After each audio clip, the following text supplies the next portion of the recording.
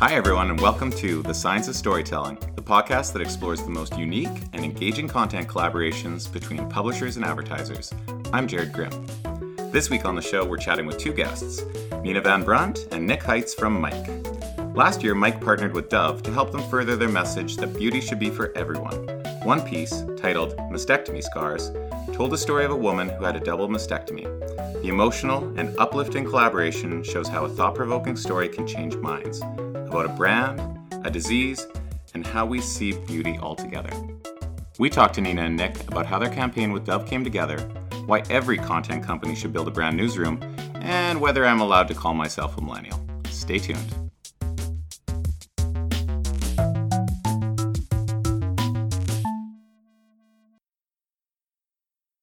Nina, Nick, thanks for being on the program. Thanks for having us, Jared. Yeah, I'd love to learn a little bit more about you and let our listeners learn more about you. So, Nina, I'm going to start with you. Can you talk to me about how you got into the media business to start with? Yeah. So I started in media and actually at a very different place than I am now. I started in media as an ad ops coordinator at Publicis's internal trade desk for programmatic advertising. I taught myself Excel and retaught myself math to become an analyst because that seemed like a very interesting thing to do at the time, but didn't necessarily fit with my film production major from college or working in independent film production before that or video production. So that's where I started, but it was really so that I could get a really good micro level view of how everything worked. I thought that it was a really interesting way to start to understand the digital industry, knowing what every lever does in order to understand from a more macro level why things are. That being said, I'm not an analyst in my heart, so I needed something a little bit more creative, and that's where Mike came in. I got to meld that creative side and the analytical side and bring that to Mike and build the insights team there. That's not to say that I didn't have 100 billion different titles in between, because it is a startup. And we were all a team, or are all a team that are all hands on deck people. I was doing millennial research in order to inform the kind of sales or pitches that we would be doing, and then moved into building our actual content insights team because that seemed very important at a place that was creating so much content. At that point, we were still very, very written heavy, publishing, I think, 80 articles a day. And that's how I kind of came into the industry. Yeah. And from there did a bunch of different projects along the way, but ended at where I am now, really diving headfirst into how content fits into this marketing and advertising space and how storytelling fits into that, which is now the new term, branded content. Which probably leans a little bit more towards what you majored in school, which is, like you said, filmmaking? Yes, yeah. I was a film production major, so it's actually much more aligned with that, but it still has that whole strategy element, and the program is built off of the editorial insights that my team put together, basically best practices from a data-driven standpoint for content.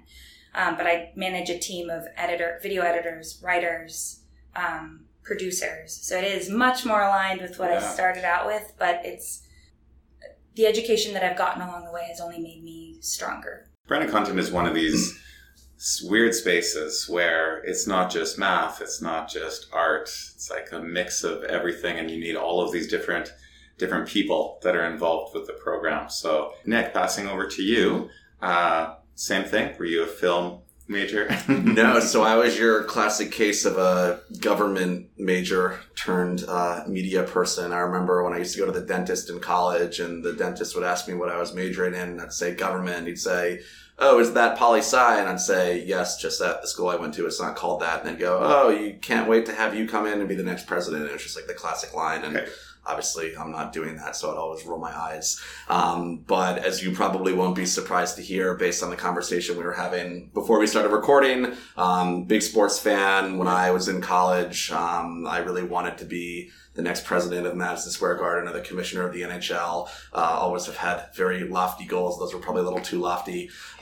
So first ever internship was at Madison Square Garden when they were doing what they called their transformation, but it was their renovation when they were making it from being old and antiquated to new and amazing, supporting the team who was doing the premium suite sales.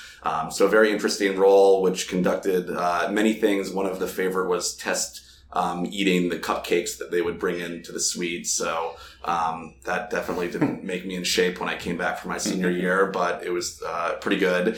Fast forward to that, I kind of continued on the sports path, and then ultimately landed at Turner Sports, working in their TV ad sales department. So NBA on TNT, March Madness, et cetera, et cetera. And then when I was there, Turner actually acquired Bleacher Report, which is now one of the biggest sports digital native publications out there. And they're doing a lot of amazing things. And when I saw that Turner had acquired them, I just kind of saw this like cool, new, disruptive, innovative thing and said to myself, how can I go work on that? Because it seems like the next cool thing and I want to figure out what they're doing and how I can learn from it. So I actually moved over to the digital team, was working on Bleacher Report for about a year and learned all sorts of amazing things, which I'll definitely cherish forever. And then kind of during that time, I was introduced to Mike. They had just been rebranded from Policy Mike.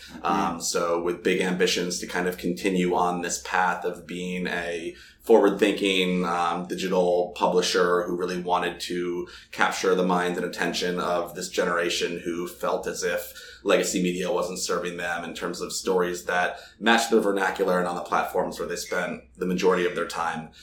So went to Mike, was one of the first salespeople there, had a massive list of terms of territories and brands that I was calling on, and then fast forward to today, and I'm running the sales team nationally, and have just had, so many amazing memories and experiences from the time here. And I'm super excited about what's ahead. Yeah. Well, let's talk a little bit about Mike. So, not everyone knows, but it started as Policy Mike. So can you talk a little bit about how Mike started, the foundational story behind Mike? Yeah, so I'm the origin story guy, who's been doing it for over 4 years. The company was founded in 2011 as Policy Mike. The thesis back then was that, as I mentioned, legacy media companies weren't really embracing distributed platforms like Facebook and Twitter, and this is even before Instagram, in a way that really was primed to be done. And then from kind of a, topicality perspective, they weren't really talking about the things that this up-and-coming generation of progressive, forward-thinking people really wanted to, have in kind of their mind as they look to make the world a better place and really reshape the world. Our first ever motto was reshape the world, which turned into rethink the world. And now today our purpose is to reveal and amplify stories for change makers who reshape the world. I'm curious. So Mike obviously had a really strong view on news for millennials and talking to millennials. So you mentioned millennial research. So what does millennial research look like? Millennial research can look so different depending on what you're looking at, what question you're looking at, what source you're reading. It was actually eye-opening to find out that none of the demographics, the generations, actually have any definitive time constraints. It's really all just made up marketing speak. Right. So millennials start out as an 18 to 34, but as you go along in time, just like timeline, they stay 18 to 34, and you're like, you're 5 years behind. Right. So, and just to touch on this though, millennials, from a demographic standpoint, some of them are turning 37, 38 years old right now, have kids in a house in the suburbs. And I doubt a lot of marketers are like, who we need to reach is this really young 38-year-old that has 3 kids and a Volvo. And that's a very specific reference to somebody who is on this podcast on this side of the table. But it's such a broad target, and it ages. That group ages. So Do you keep refocusing on the next generation, or do you move along with the generation that grew up with you? So we've actually had that conversation. We had that conversation internally as a brand, even as we were growing up too, because we are all a company of millennials, and we actually evolved, and I was glad that we're touching back on this. The millennial research that we were doing, we realized, is not necessarily confined to just the actual age demographic of a millennial. It's a millennial mindset, and it's the people who care about those types of things that are attributed to a millennial. And that's how we grew, but decided to grow as a brand. We also are a brand that represents inclusivity, and we didn't want that to have any confines of age on it. If you are 70 and you feel that millennial mindset, then we would like you to enjoy our content as well. If you're 17 and you are socially active, the way that a millennial might be, then we want you to be engaging with our content as well. Yeah, just a quick build on that. I think, 5 or so years ago, every marketer, every advertising person was waking up in the morning saying, what is this millennial generation? There are, so many of them. They have so much discretionary income, and we just need to reach millennials. And we're kind of taking this blanket approach. Then when you actually start to dive into that roughly 84 million number, you start to realize that it's an incredibly diverse generation, and that you can't speak to them as if they're all a one-size-fits-all approach. So to Nina's point, really starting to kind of figure out what is the mindset within that generation that can cut across demographics, figure out what that is, how we can really continue to build a media company that tells stories geared towards that mindset, in a way to truly differentiate ourselves. Because I always like to, think about if I'm meeting with a partner and I'm in their seat, and they're probably meeting with, a ton of salespeople, for lack of a better term, and every one of them today is saying how they're XYZ number one for millennials. And it's like, you guys all can't be number one for something. So we said, let's stop talking about the M word, start talking about a mindset, and really kind of own who we are there so that we're actually differentiated. Yeah, it's challenging though, because as much as I think we all agree that marketing an entire generation, and not even just like the generations don't happen in 25-year chunks. Like a new generation is born every day. But I think baby boomers would probably say the same thing. They're like, we're not all the same. We're not all like buying places in Florida and like, driving golf carts around. Although I don't know if that's what they're saying about baby boomers, but I think it's something like that. I think mind being a baby boomer the rest of life. Every generation is probably painted with a certain brush. And I think it's easier to form marketing messages towards them if you can group it all into one stereotype. But the challenge is that a lot of the advertising side also needs to group things together to be able to make decisions on how to market to different communities of people. So let's talk a little bit, let's shift into how brands work with Mike. So Mike is this, purpose-driven publication reaching an audience that was likely underserved around certain topics that have a certain mindset. Why is Mike appealing to certain brands, and which types of brands seem to resonate best with Mike?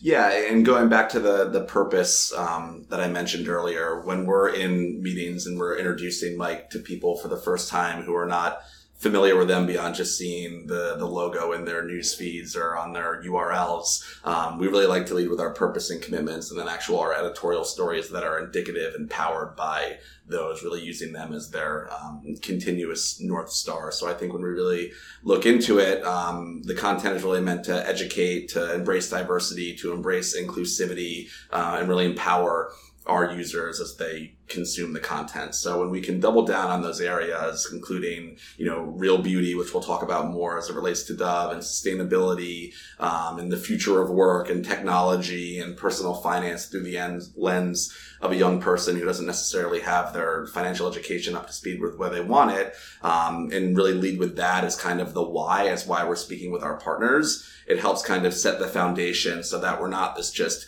massive company who's going to be a chameleon and say that we're everything for everyone, but rather take our values, identify brands who have those shared values, and then really use that as the foundation for everything we do. We like to, and again, to the point of not lumping everyone into one category, it's helpful to personify different brands. And Mike has its own personality, which is the trusted voice, the smart friend that you go to that's not going to talk down to you. They're going to talk to you. You're going to learn something new and you're going to want to tell it to other people. And often you'll learn something that you wouldn't have been able to learn somewhere else, which is the whole underrepresented voices element and the purpose-driven element of what Mike really stands for. And then in terms of how brands work with us, they can work with us in a number of different ways. But I think the reason why we're here is because of the Brand Newsroom program, which really took that values-driven ethos that we have and matched it up with brands that also have that values-driven ethos, and figured a way to bring that to life in a way that resonated with both our viewers and hopefully on a broader scale as well. But I think leaning into our storytelling, our understanding of integrity in a story, and our ability to adapt to viewers and consumers in such a reactive and data-driven and smart way is how and why brands work with us now. Right. And the Brand Newsroom, I find that really an interesting concept. So in a practical sense, what does a brand newsroom look like? Is there people there? Is there like screens on the wall? What's happening? What is a brand newsroom? So Brand Newsroom is a program that we started coming up on 2 years ago now. And we were trying to solve for a couple of different, not problems or issues. We were trying to solve for a couple of things. It's very difficult to monetize because it's not guaranteed that an advertiser is going to always know that what we have on our site is brand safe, which is totally fair. Yeah. So we needed to figure out a way to capitalize on what we were really good at, which is journalistic integrity, engaging storytelling, and reaching that audience that we've been talking about, the Mike audience. And our solution was, okay, then if we can't bring a brand into the news, let's make the news about the brand. So Brand Newsroom is a program that makes them a trusted voice in a conversation that they want to have relevance in, rather than the topic of conversation in that space, because that's not something that viewers can connect to anymore. And we're in a very opt-in or opt-out world. And you need to, my mom always says this about relationships. And right now, brands need to make a relationship, build a trusted relationship with their consumers and their viewers in a very different way. My mom always says, you need to speak to someone in the way that they can hear you, not in the way that you want to say it. And that's what we're doing. We're helping a brand take their initiatives and editorialize them so that the people who they want to reach can hear it in a much easier and much more engaging way that builds genuine trust and interest in whatever they're talking about.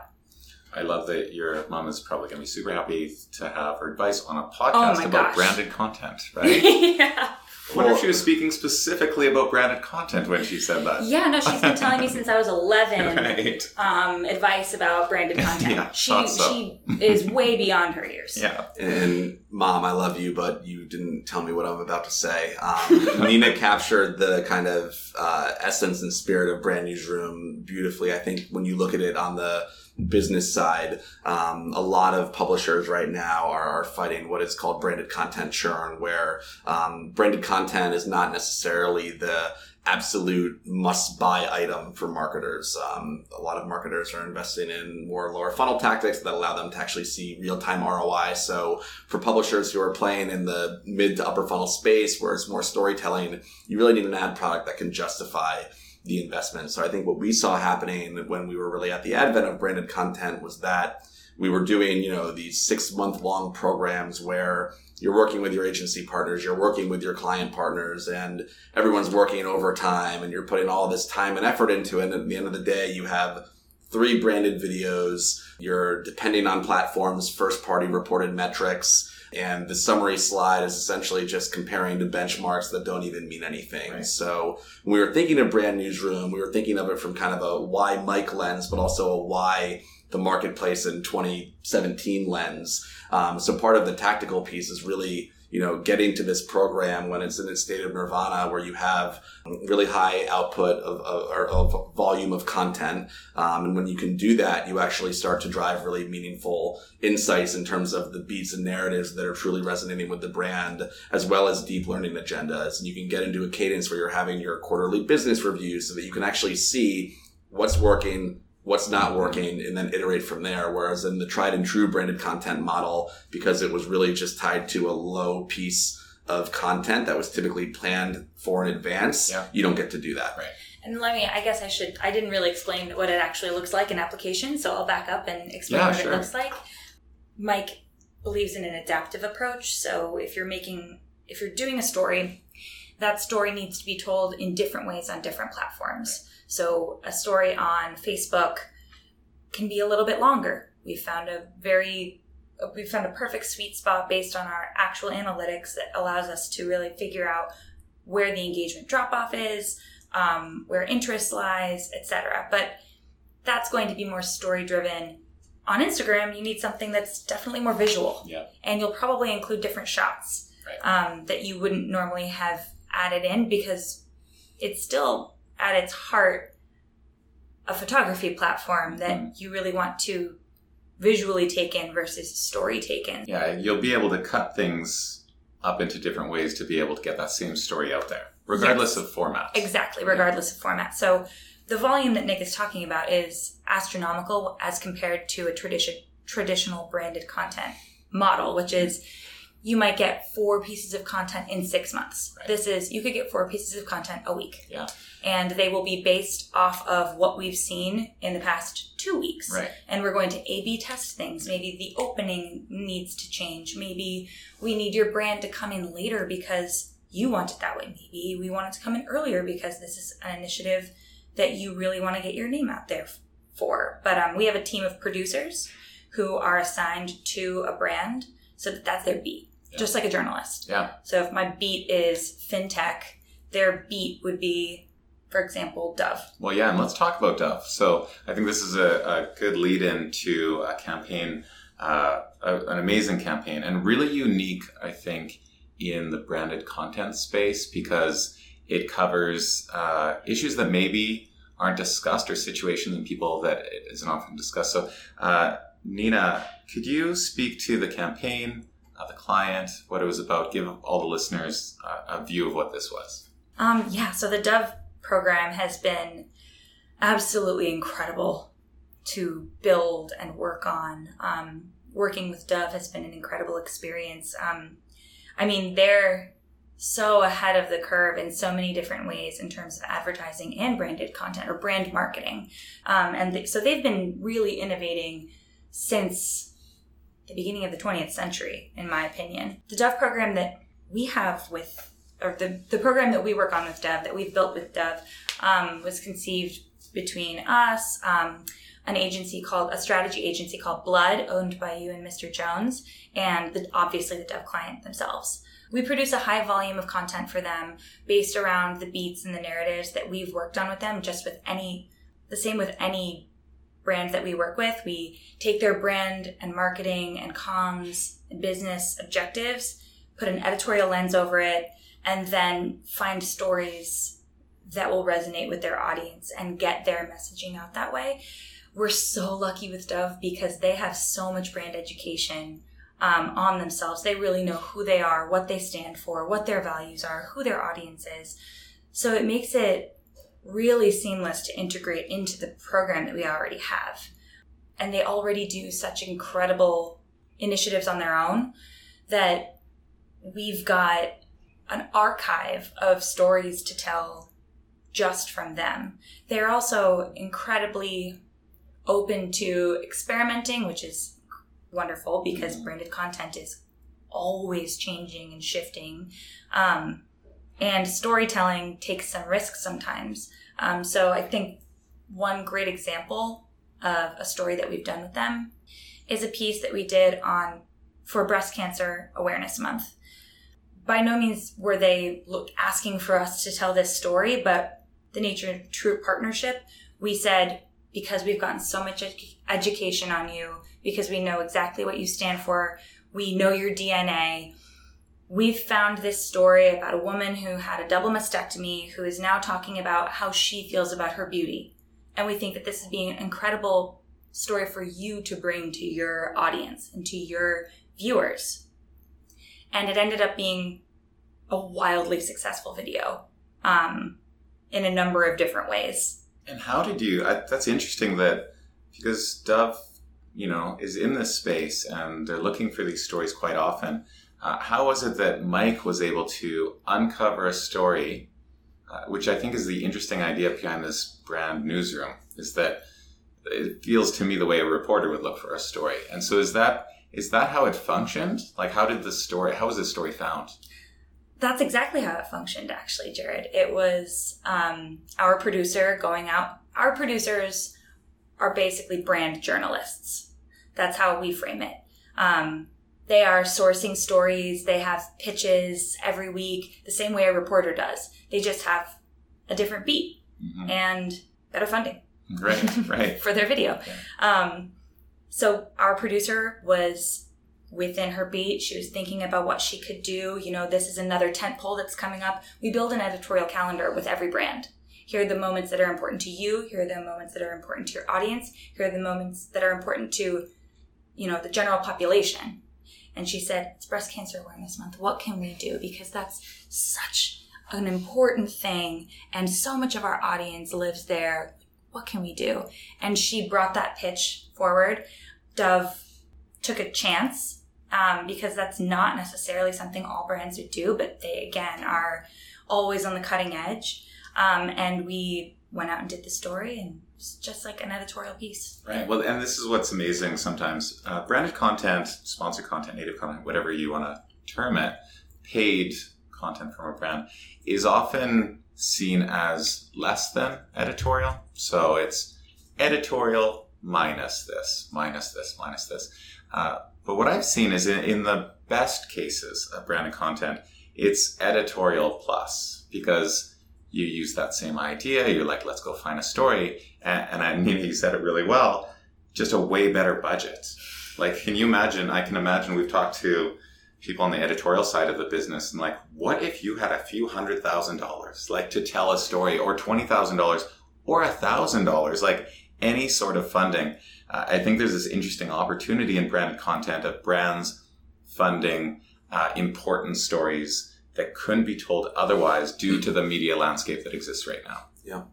I don't even think you necessarily need to look at it as branded content anymore. I think it's just everything is content. Right. Everyone's time and attention is focused on either watching Netflix when they get home from work or playing Fortnite, and every publisher out there, every brand out there needs to compete for that attention. And if you can just tell a really good story that doesn't necessarily just hawk a product, that's ultimately going to win the day no matter what. So we're really committed to just using that as our blueprint. And if we can find partners like Dove who are committed to just amazing storytelling that have our same values, then it's a win-win for everybody. It's great. Well, that's cool. It was good to hear from both of you. It's interesting to learn about the brand newsroom, about Mike, about millennial research. We do a book club at Pressboard because we're geeks, and so we love stories. So I want to ask you. So we recommend a book each month. So maybe we'll use one of your book suggestions in the future. So I'd like to ask what your favorite book of all time is. My favorite book is Dracula by Bram Stoker. Yeah? Why? For its time, it was a very creative way to tell a story. I don't know if you guys have read it, but it's all written in POV of the person who is either writing the letter or the diary entry, or you'll see press clippings from something that happened in order to build this story. You are omniscient, and the characters in the story are not. It's also like one of the best suspense thrillers of all time. Right. And it's vampires, right? So yeah, and it's vampires. So it's hot. It's everything. It's everything. Yeah. Favorite book of all time? I can only think in terms of what I've read recently. I loved Bad Blood, which is all about Theranos and Elizabeth Holmes. I read that book, I think, in 2 days, which is very fast for me. I think for most people, 2 days is fast to read a book. And I thought it was just incredibly interesting. I mean, it's interesting in and of itself, the topic, but just looking at a company who everyone had a certain perception of, and reality was very different from what people actually perceive. So just, I think the way I have taken the learnings from that is really just being genuine, being humble, and making sure that anytime you're in business that you're being as transparent and forthright as you can. Yeah. Great. Well, Nina, Nick, thank you so much for being on the program. It was great to have you here. Thanks for having us, Jared. All right. Yeah, thanks a lot. Jared. The Science of Storytelling is a podcast by Pressboard. It's hosted by Jared Grimm, with design by Phil Chung, and production by me, Leah Bjornson. If you like the show, please subscribe on iTunes or wherever you listen to podcasts. You can also follow us on Facebook, Instagram, and Twitter, or sign up for our monthly newsletter. Visit pressboardmedia.com to learn more.